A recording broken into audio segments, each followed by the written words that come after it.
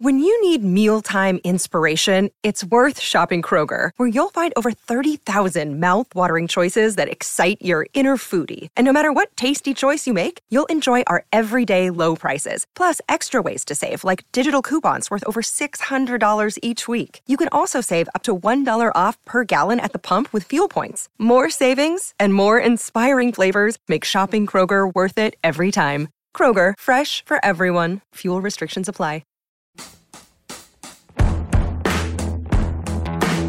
Welcome to Rolling Stone Music Now. I'm Rolling Stone Executive Editor Nathan Brackett. Today, we're going to hear from Rivers Cuomo of Weezer talking about his upcoming record. But first, we're going to talk about the new FKA Twigs song and some new music from the late Elliott Smith, and also Dive. I'm here with Annie Licata, editorial assistant in the music department of Rolling Stone, Brittany Spanos, staff writer at rollingstone.com, and John Dolan, contributing editor. First, we're going to talk about one of my favorite new artists of the last few years, FKA Twigs, who just released a new song called Good to Love.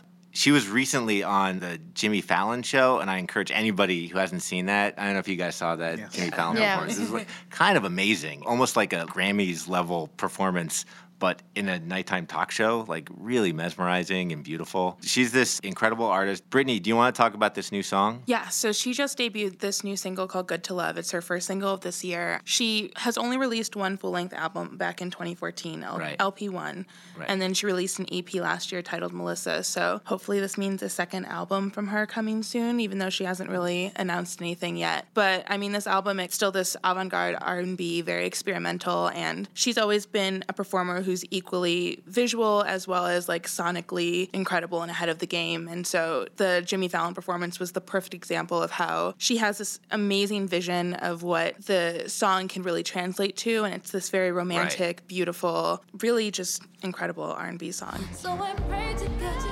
back. Only God can give me back. Make my body come alive. I've got a right to have you say. So you hold me while I All right, so just a little background on her. Her name is Talia Barnett, and she's a dancer as well as a singer, and like a super meticulous artist, like so focused on her visuals. Yeah, she also directs most of her videos and self-produces a lot of the songs, and she's a classically trained dancer, and she's always incorporated a lot of really diverse dancing styles to her. Like her voguing. Performances are really just like theater almost. Yeah. I mean, there's like aspects of voguing, and like she's looking at the whole picture. Like this particular Fallon performance was almost a mix of like Kanye West influence. There's like a really stark spotlight, and her backup musicians looked incredible. They looked like they were from like outer space. So I mean, I encourage anyone who's interested to check out her live performances or see her live if they get the opportunity, because she's definitely someone who could be around for a while. Yeah, this new song is interesting. It sort of suggests a little bit of a change or a move into sort of a bigger stage. And actually, the Fallon performance did too, where she took usually bands seem so crowded on those things, and she made it seem endless. Like, it did seem like, you're right, like in a stadium or like in a Grammys performance, something much more choreographed and sort of thought out than those things. This record, her other records have kind of been based around kind of a tension between this sort of glacial, dark, challenging dance music, not unlike, say, the artist Actress or James Blake, mixed with, like you say, R&B and sort of big ballads. This one leans more to the ballad. It's like the music doesn't kick in for about almost to the end of the song. Absolutely. It's really, I mean, it's just her and sort of some accompaniment, and it almost has the scope of an Adele or something. Like, it's a big song, you know. And her other songs have a grandiosity to them too, but there's also kind of this tension. In this one, the last minute of the song, you hear the beat come in, and you hear the song sort of either come together or disintegrate kind of at the same time a little bit. But it suggests maybe she's imagining a bigger stage for her music in a general sense, like she's making some kind of move. It'll be interesting to see what the next chapter is of this. Yeah, it definitely feels like this one's a little more about the tune. Most of her stuff before this has been really beautiful, but lots of synth washes and lots of focus on the atmosphere. And if this is a sign of where the new album's going, maybe it's like a slightly more melodic. But this one definitely builds to something big. Yeah. Annie, what do you think of the new FKA Twigs? I love her. She kind of reminded me of Madonna, the way that she was moving. When I saw Madonna a couple months ago, I mean, I know that's kind of a but both have like dance backgrounds. But just the way that she like moves her body, and for sure, even in some of her music videos from LP1, like the way that she contorts herself, it's so beautiful, and it's kind of like performance art. And I really like her. I'm excited to see what is coming. One to watch. All right, this is actually a special kind of extra vibey edition of what we're listening to. Like all the artists here are like kind of like some sort of like vibe atmosphere. Because the next one we're going to talk about is Elliott Smith. There's a new collection of outtakes, some songs that we've heard before, some that we haven't. Annie, you wrote about the DVD that this is based on. Can you talk a little bit about this? Yeah, so in July of last year, a documentary came out about Elliott Smith's life, but it's also about how he kind of got really big when he did this song Miss Misery. For Good Will Hunting. For Good Will Hunting, and he got an Oscar nomination, and then he kind of couldn't deal with the fame. One of the things he says in the documentary is, I'm the wrong kind of person to be really big and famous. So he ended up tragically, it was never confirmed that it was a suicide, but they found him at age 34 in his apartment. And so this documentary came out, and it had all of these previously not released tracks, and it was so good. And I remember when I first saw it, I emailed the publicist and I said, how can I get a hold of this music? Because it's so good. I need it. And she was like, I can't give you anything. We don't really have anything. And I tweeted about it. One of the people from They're like demo versions of some of the early tracks. And one of the people from the production company kind of hinted that there might be something. And then like 2 days later, he deleted it. So maybe I was you made it happen. So I was like, what's going on? Something might actually be happening. And then they released this album, which has 15 tracks that have never been released before. Right. Like you said, like some of them have been out before in different versions and finished versions, but there are a couple like brand new ones or new ones to listeners. One of them's called True Love. True love is a rose behind glass that's locked and kept closed, maybe just to me, 'cause my heart's been attacked. There's this part of this song that I love where he says the woman leaves and tells him that she's going to get cigarettes and then she never comes back. And like some really dark stuff too. Yeah. He talks about like, going to rehab and just, he said, leave me a room where I can bleed. It's like, or that's not the exact lyric, but it's like. Well, he says, my heart's been attacked by tough love, and he stabbed himself in the chest. That's how he died. Yeah. I mean, like, I might feel old and cold. I mean, but it's the thing about him is it's heartbreakingly beautiful, the song itself. I mean, he just was so good at that. Right. And this album really like shows like just what an incredible musician he was. Like some of the instrumentals are so beautiful. Yeah, I think especially the untitled demos at the beginning, the untitled guitar finger picking and untitled melancholy songs show how incredible of a guitarist he really was. Right.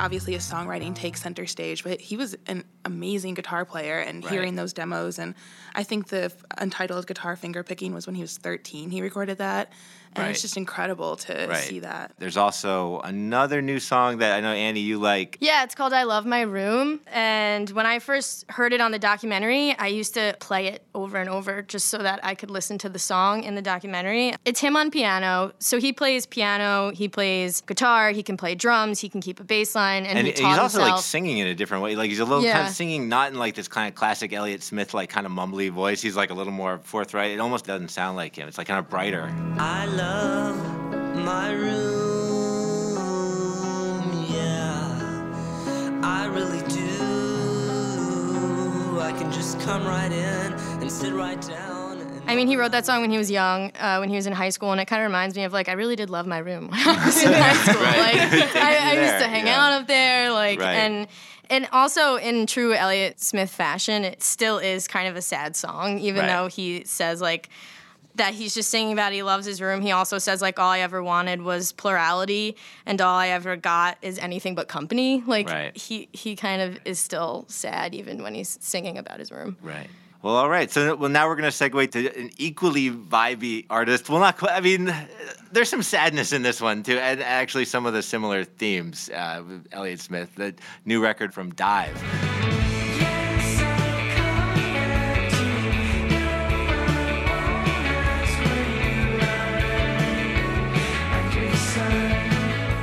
John, I know you're a fan of of this one. I am a fan. It's Dive, D-I-I-V. It was called, you spell it the regular way, but it's after the Nirvana song.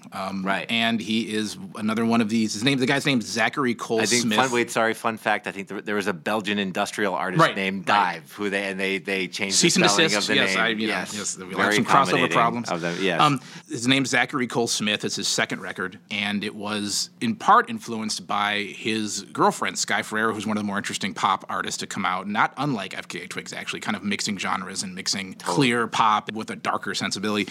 And the way she listened to music and the way she listens to vocals, and he kind of talked about that a little bit in the piece he did with us. Another thing I like about him is he's arrogant, which you know, a lot of arrogant shoegaze guys, you know, it's like arrogant through my hair or whatever. It's like he's cocky. He's like, I'm really doing some interesting stuff on my, with the guitar. It's funny because it sounds like, old 90s rock, but it still sounds great. But it's just like, he's got like a hair metal guy inside him. Yeah, right. He's like, it's like I am like a bull god at looking at my shoes or whatever. He's like definitely like a sort of interesting copy and a really good record. Right. It's beautiful. Yeah. That one song, Out of Mind, is gorgeous.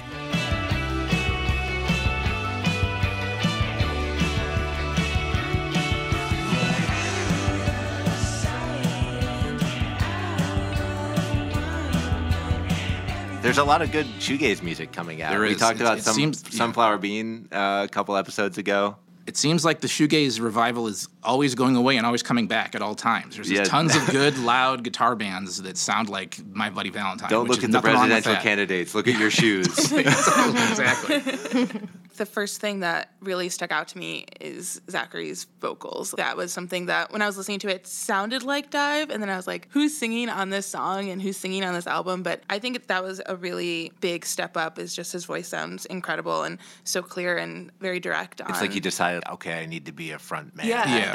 A little less reverby so well. and a little less up in the mix and all that kind of stuff. Exactly. Right. Like, it works so well with every single song, especially Out of Mind, and that was something that kind of made me like Dive even more, was hearing Zachary's voice a little bit more. Right. Yeah, it's a really open record. Like, I know a lot of it is about his struggle with heroin, so it's kind of always interesting to see artists who are just really open and upfront about their struggles. I mean, there's definitely like the combination of this really gorgeous, dreamy music and then super dark, really forthright lyrics about his struggles with addiction is definitely, I mean, they're kind of buried. You kind of have to find them. Like, you can kind of listen to this record on this surfacey level and just be like, this is a lovely thing. I'm going to listen to this on a Sunday afternoon. But if you actually pay attention to the lyrics, there's a lot there. All right. Well, cool. Guys, thanks for coming. And a lot of these records have been written about on RollingStone.com and Rolling Stone, so check them out.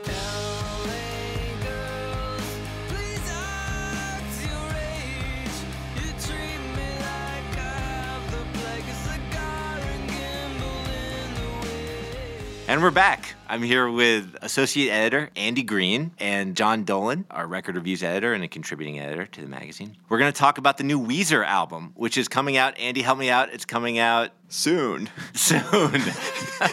Very For people listening in podcast land, it's coming out within a few weeks. I think it's coming out in March. That's right. April. Yeah. It's April. It's Thank you. Beginning of April. Thank you, John Dolan. Now that I'm editing the reviews, Someone I know this has now. to edit a record review. That's right. Here, Great it's coming out in April. But we got an exclusive listen and look. We spoke to Rivers Cuomo recently for a story in the magazine. First of all, let's talk about what's on this new record. It's called The White Album. It's not the official name. It's self-titled, like Weezer actually does. Just like the Beatles. It's self-titled, but they call it The White Album. It's The White Album, even if it's just Weezer. And can you do all the Weezer albums by color? Yes, I can. There's in order.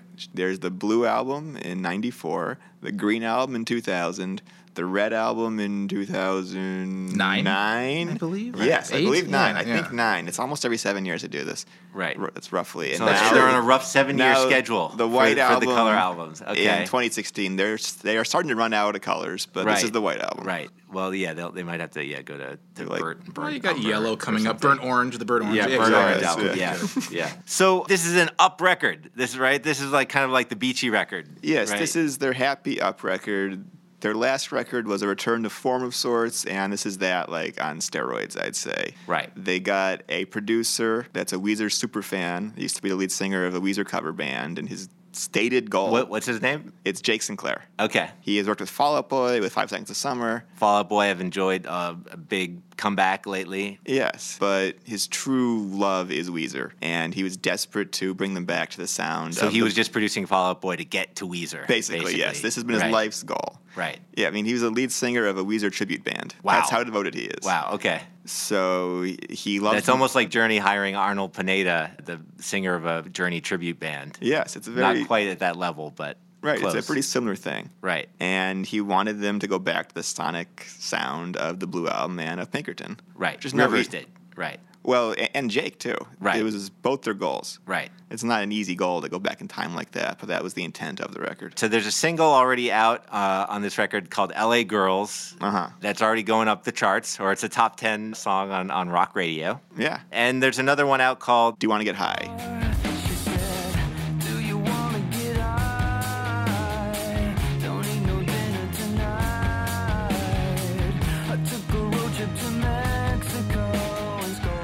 So, John, you've been following Weezer for many years. Seems like a lifetime. From a record reviews editor perspective, Yeah. what do you think of these songs? Their last record was called Everything's Gonna Be All Right in the End a couple years ago, and it was right back to that As Rivers Blue pointed Album out, sound. that was probably their best reviewed record in years or maybe ever. That seems like hard to swallow, but it was definitely a comeback. And it was Sorry, go ahead. very catchy and Right. back to being straight ahead. And they've had some weird moments. They had the record Ratitude and Hurley, these strange Right. records where it seemed like he'd kind of left the building a little bit. Yes. Creatively. Records with strange guests, Yeah. unlikely guests. That one song, what was it? I Where Are My Socks? Where Are My Sex? At the end of that, Right. whatever, maybe. Right. But anyway, Right. so he has, now this last record was kind of this return to the crunchy, crisp, California alt pop of the Blue Album.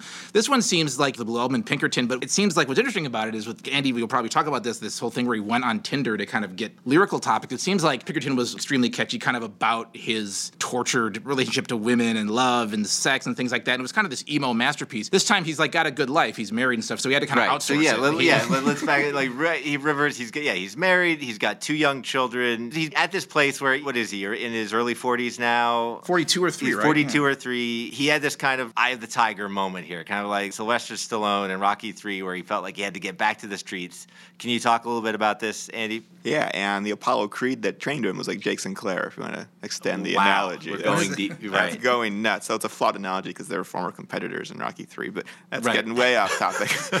The broader point is here, that he felt that he couldn't write songs based off of just raising kids or something and being a very happy dad. So he had to sort of fake what was happening organically back in the Pinkerton days. The playgrounds of Santa Monica were not providing any fodder for Weezer songs. Yeah, so he would hang out at the beach and whatnot. He was just trying to watch young people in their native environment. Right. And Well, it's kind of interesting. Why don't we play one of the quotes from Rivers? He was talking about a little bit like how he sees himself almost as this Forrest Gump type persona. I feel like I'm very different from everyone. Okay.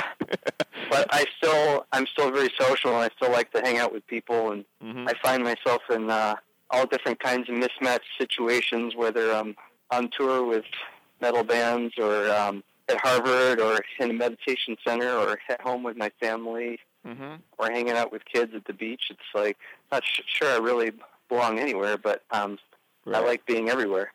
So he's like almost a Zelig. Right. Of And of I rock. think that's... I'm not sure if that works. Yeah, and he's self-aware. I mean, he's a weird guy, but he knows it. Right. And he's been weird from day one. And maybe that's what kind of age has brought to him in a sense that like he maybe back in the day, not to psychoanalyze him, but he might not have known what his kind of quirks were, and now maybe he does. So now we get to like he kind of made a conscious effort to get out there, and he talks a little bit about like kind of hanging out at Santa Monica. Yeah, I mean, he's been in California for his whole life, but he had to leave his house. He had to go somewhere, and he just started hanging out on the beach. He would bring his journal and just sort of just observe, you know. He says he's like a scientist almost or something. Spend a lot of time in Santa Monica and Venice and the beach areas, and there's still a lot of freaky people here, and just wanted to capture that scene as much as I could. And that's probably one of the unique goals on the record, but of course there's always like the uplifting melodies, sing-along melodies, and the crunchy guitars and catchy songs. Right. And then the feel of a live rock band. So the most interesting thing, perhaps, in the way he found inspiration for this record, Andy, why don't you talk about what else he did to find inspiration for the White Album? He was in the studio and he saw his producer, Jake Sinclair, go on Tinder to meet women. And he was like, wow, that's a pretty easy way to go meet strangers. And despite being happily married with 2 kids, he got Tinder on his phone. He has a profile he set up. He made sure to point out to you that this was only in a platonic sense. Yeah, it is the first use ever of Tinder not for sex. It's songwriting Tinder. It's a great way to meet people. It's a great way to meet people. And his profile says that he's not looking to hook up.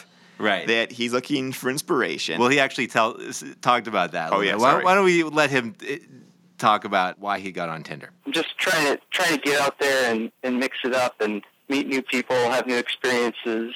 I was on Tinder. I still am on Tinder, but my wife's cool. It says right on my description. I don't know if you can see it. I guess sometimes I'm trying to match with guys too, so you'd be able to see it. But right now, I think I'm just on girls. But it says like not looking to hook up. I'm just trying to have some new experiences and get some ideas for songs and live life, that sort of thing. And like these are the things I'm interested in. And I'm not super excited to talk to people who know that I'm in Weezer. It's a lot more exciting when I find people who are interested in me just because of who I am as a person. So I'm not like trumpeting the fact that I'm in Weezer. It's really great when I'm on tour because I can end up in Indianapolis or some city that I'm totally unfamiliar with and meet somebody through Tinder, and they can take me around and show me the city and the cool places to go.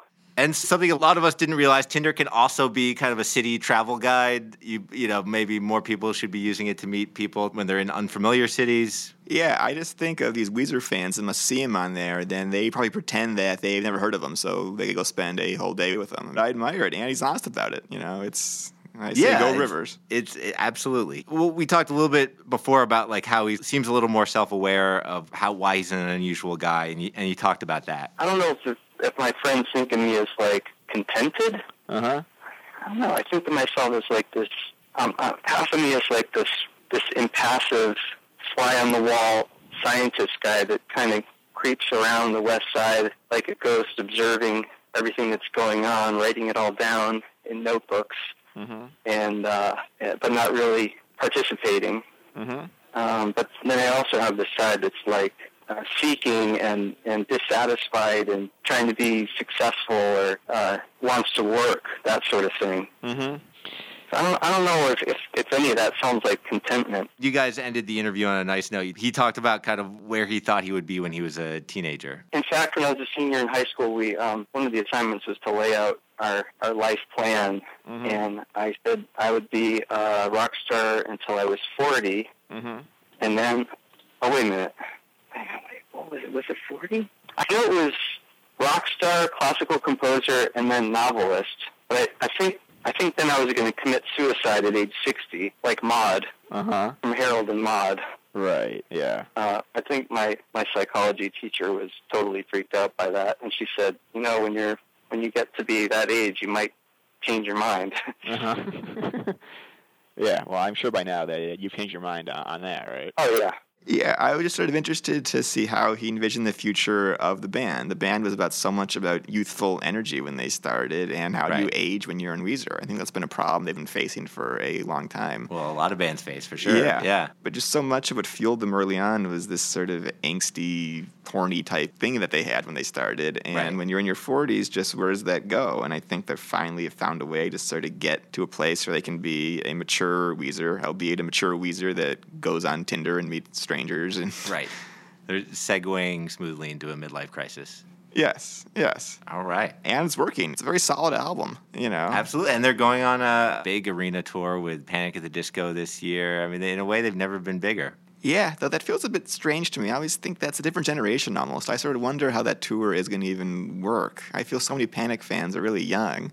I'm imagining maybe like kind of a 25 to 35 demographic of maybe like people spot. who grew up with Panic at the Disco but kind of remember Weezer. Right. I guess that Beverly Hills was big, like during the initial emo period. Right. So there's some overlap. Like Weezer were kind of already not a classic band, but an established band when Panic at the Disco were. Oh yeah, I mean, were when I out. went to you go to their shows in the early O's, you'd be like, why are these children here? It's like they had kind of jumped over. Now they're the old alt rock people, but they had this whole new generation of fans who were kind of like post emo, and the Panic Disco are like they were inspired by Weezer, and I'm sure like it'll be the comparison, like going to see your dad's dad rock band that you like too, or something like that. Absolutely, I mean, like when Panic at the Disco and Fall Out Boy first kind of emerged in the 2000s, and after this big emo boom, people looked at Weezer, rightly as this kind of foundational emo band. Which is funny because like in the 90s when they came out, all the sort of they were seen as this band ripping off indie rock, and kind of like he was seen as a little bit of an interloper, and then he kind of became this touchstone for Pinkerton is seen as this essential album by now two generations of fans. Where at the time it was kind of like Weezer. Absolutely, yeah. Like when they first came out, I remember a lot of people comparing them to Pavement, which Yeah. I never really heard, yeah, people said it a lot, like, oh, they're this kind of fake, alternative fake rock Pavement, band, Right. and then and they were kind of big immediately. They had MTV hits, and then When they came out, they weren't part of any kind of scene. Like he had been like a metal guy in the 80s. Yeah, he tried to kind of make it as that. Right, and he'd then been working at Tower Records. Yeah. right, Right. and then Pinkerton, Bombed. It bombed, and people saw it as this kind of strange, dark but record. even before Pinkerton, At the he time. dropped out for a whole year. He was at Harvard. He sort of walked away from his career at the peak of it back in '95. Right. I mean, he's which seemed at the time to be like a self-sabotage move, but actually, like all of his weirdness has actually caused the band to go forward in a weird way. Well, yeah, when he came back for the Green One, it was like he'd only been gone for 4 years, but it was like coming out of the wilderness after it was like Dylan or something. It was like the return of and then it was a great album, and he just kept cranking them out now for the past like 15 years. Right. And there's been so many peaks and valleys. Their biggest hit ever was Beverly Hills in 2005. Yeah. It was this weird thing. It was this, then they had a really rough decade. They did. That's true. But these last two, this one especially. I mean, the last one was good and catchy. This one, it was smart of him to have have some kind of lyrical ballast, because every song can't be like, "Hey, back to the shack. Let's kick it at the shack." It's like these songs are kind of about people in a kind of a funny way. And they're not singing about the past so much. On the last album, it was so self-referential. It was just it was like, look at us, we're back on the radio. Right. I'm in the studio. And he was bashing their past work. He's like, "Yeah, I forgot disco sucks. Sorry, guys." I mean, he's like apologizing for the last few albums. Right. And so now you have to assume, if this is the Pinkerton one, will they go through their career again? Will he now do go get his postdoctorate degree or something, and then go then make another Green One, and then go through the bad sucking period again? I think it's always the 90s. I think it's always the attempt to recreate those first two albums. I think this is a good tip for any kind of middle-aged rock star, though. Maybe like Chad Kroeger from Nickelback should go on Pinterest or something. This just could be a nice thing that we could see. Go recapture the that copycats are going to be following. So, but it seems like Rivers Cuomo, he's not following his 40-year plan from high school, but he's doing all right. I think the future is bright. Yeah, and they'll be in the Hall of Fame soon, maybe. It's nuts. They're like a true classic rock band now. They've sort of crossed that threshold that it's no longer they're the old guys that are washed up. They are like these legends now in a weird way. Didn't he have some thoughts about that with you? Like the difference between rock and roll and the Rock and Roll Hall of Fame, and how he doesn't didn't he have like a bunch of thoughts about that as well? Yeah, he was telling me that he doesn't like rock and roll. He thinks that is like Chuck Berry and stuff that he thinks is dated. He thinks Weezer is a rock band. Yeah. And to him there's a huge difference between rock and roll and rock. Right. That's like a classicist definition of rock and roll, right? That people think of, like 50s rock and roll as rock and roll. Yeah. And everything else is rock. Mm-hmm. Yeah. Intriguing man. All right. Andy Green, John Dolan, thank you. Sure. You bet. I'm here with Jason Newman, news editor at RollingStone.com, with our Reader Mail segment. Jason, you recently worked on a piece with Flea of the Red Hot Chili Peppers. Yes. It was him coming out in support of presidential candidate Bernie Sanders. That's correct. Can you tell us a little bit about how that came together before we get into the mail? So the Chili Peppers have been fans of Bernie for a while. I think probably they sort of discovered him. I think when a lot of people sort of discovered him in the past year or so. It was during their Vermont phase when they were playing in Montpelier. Their maple syrup phase. Right. And they were about to headline when I talked to Flea, a fundraiser for Bernie Sanders. And sort of the interesting thing is that they offered to pay for the the rental hall for the fundraiser. Bernie would not allow it because it doesn't take money from a corporation. It would be unseemly. Technically, right? the Chili Peppers are, a corporation. No Chili Peppers money. Yeah, exactly. So Bernie said no, but he was certainly happy that they played. So we got Flea on the phone for a little while when he was driving to the studio to work on the album to basically talk about Bernie and say what he liked about it, why he's supporting him, and you worked with him. This became an essay kind of written in his voice, kind of an as it was an as told told to piece. I feel like it's sort of the best way to do it in cases like this. As often happens when musicians wade into politics, there were some strong reactions from our readers on either side. On either side, I thought it'd be universally loved. Universally loved. No. Well, there were both. Go there was figure. some love and there was some non-love. Okay, let's get right into it. Okay, the first letter we're going to read is an online comment from somebody with the username Get to Work People. So, RHCP, will you guys from here on out do concerts with a maximum ticket price of $25? Question mark, question mark, question mark. I didn't think so. Right.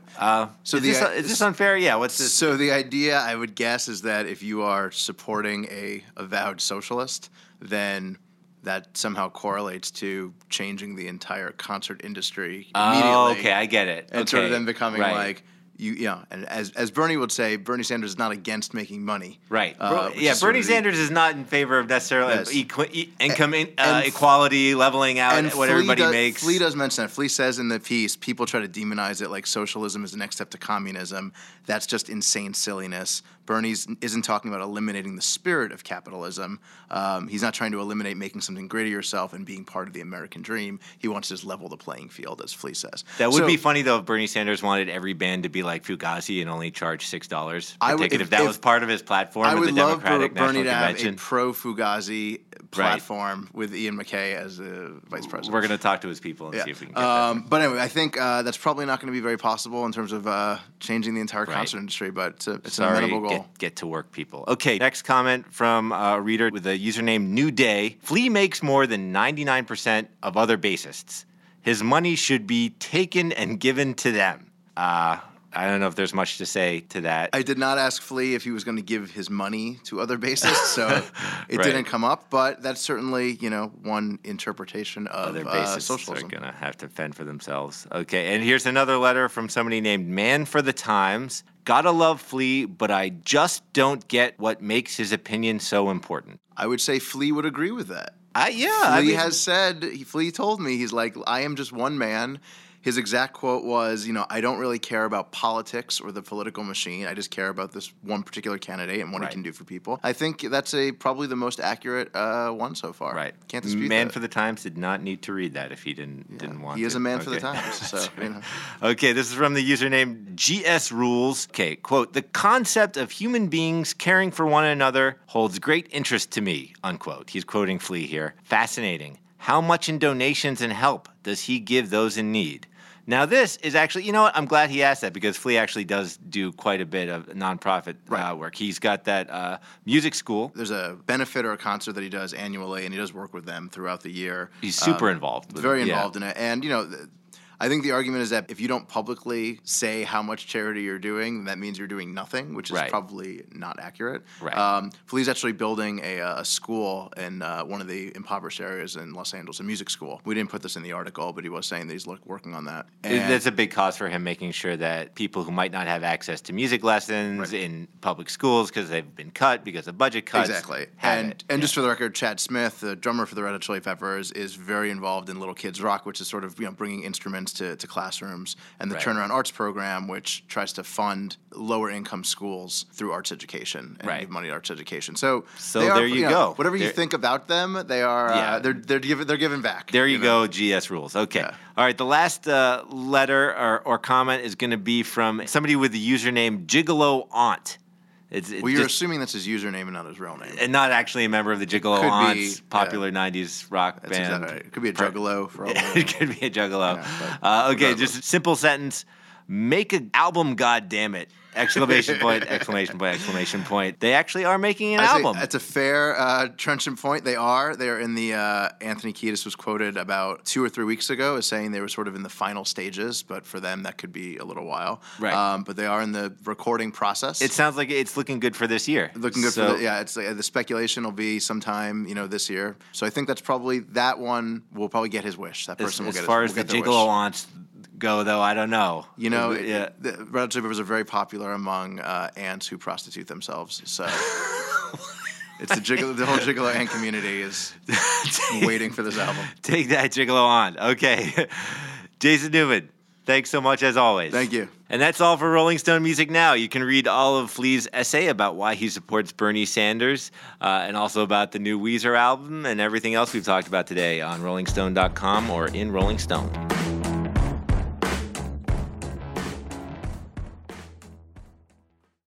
Welcome to Talkville, the ultimate Smallville rewatch podcast. Guest star Sarah Carter as Alicia Baker, although I didn't really work with her a lot. But Tom did, and they had some real big smoochy scenes. Yeah. Can we talk about that? Could there be any more sex? What was a 3-page makeout scene that just kept going? Good Lord. We get it. They have chemistry. Jump in now or catch up on any of the past seasons of Talkville on YouTube or wherever you listen.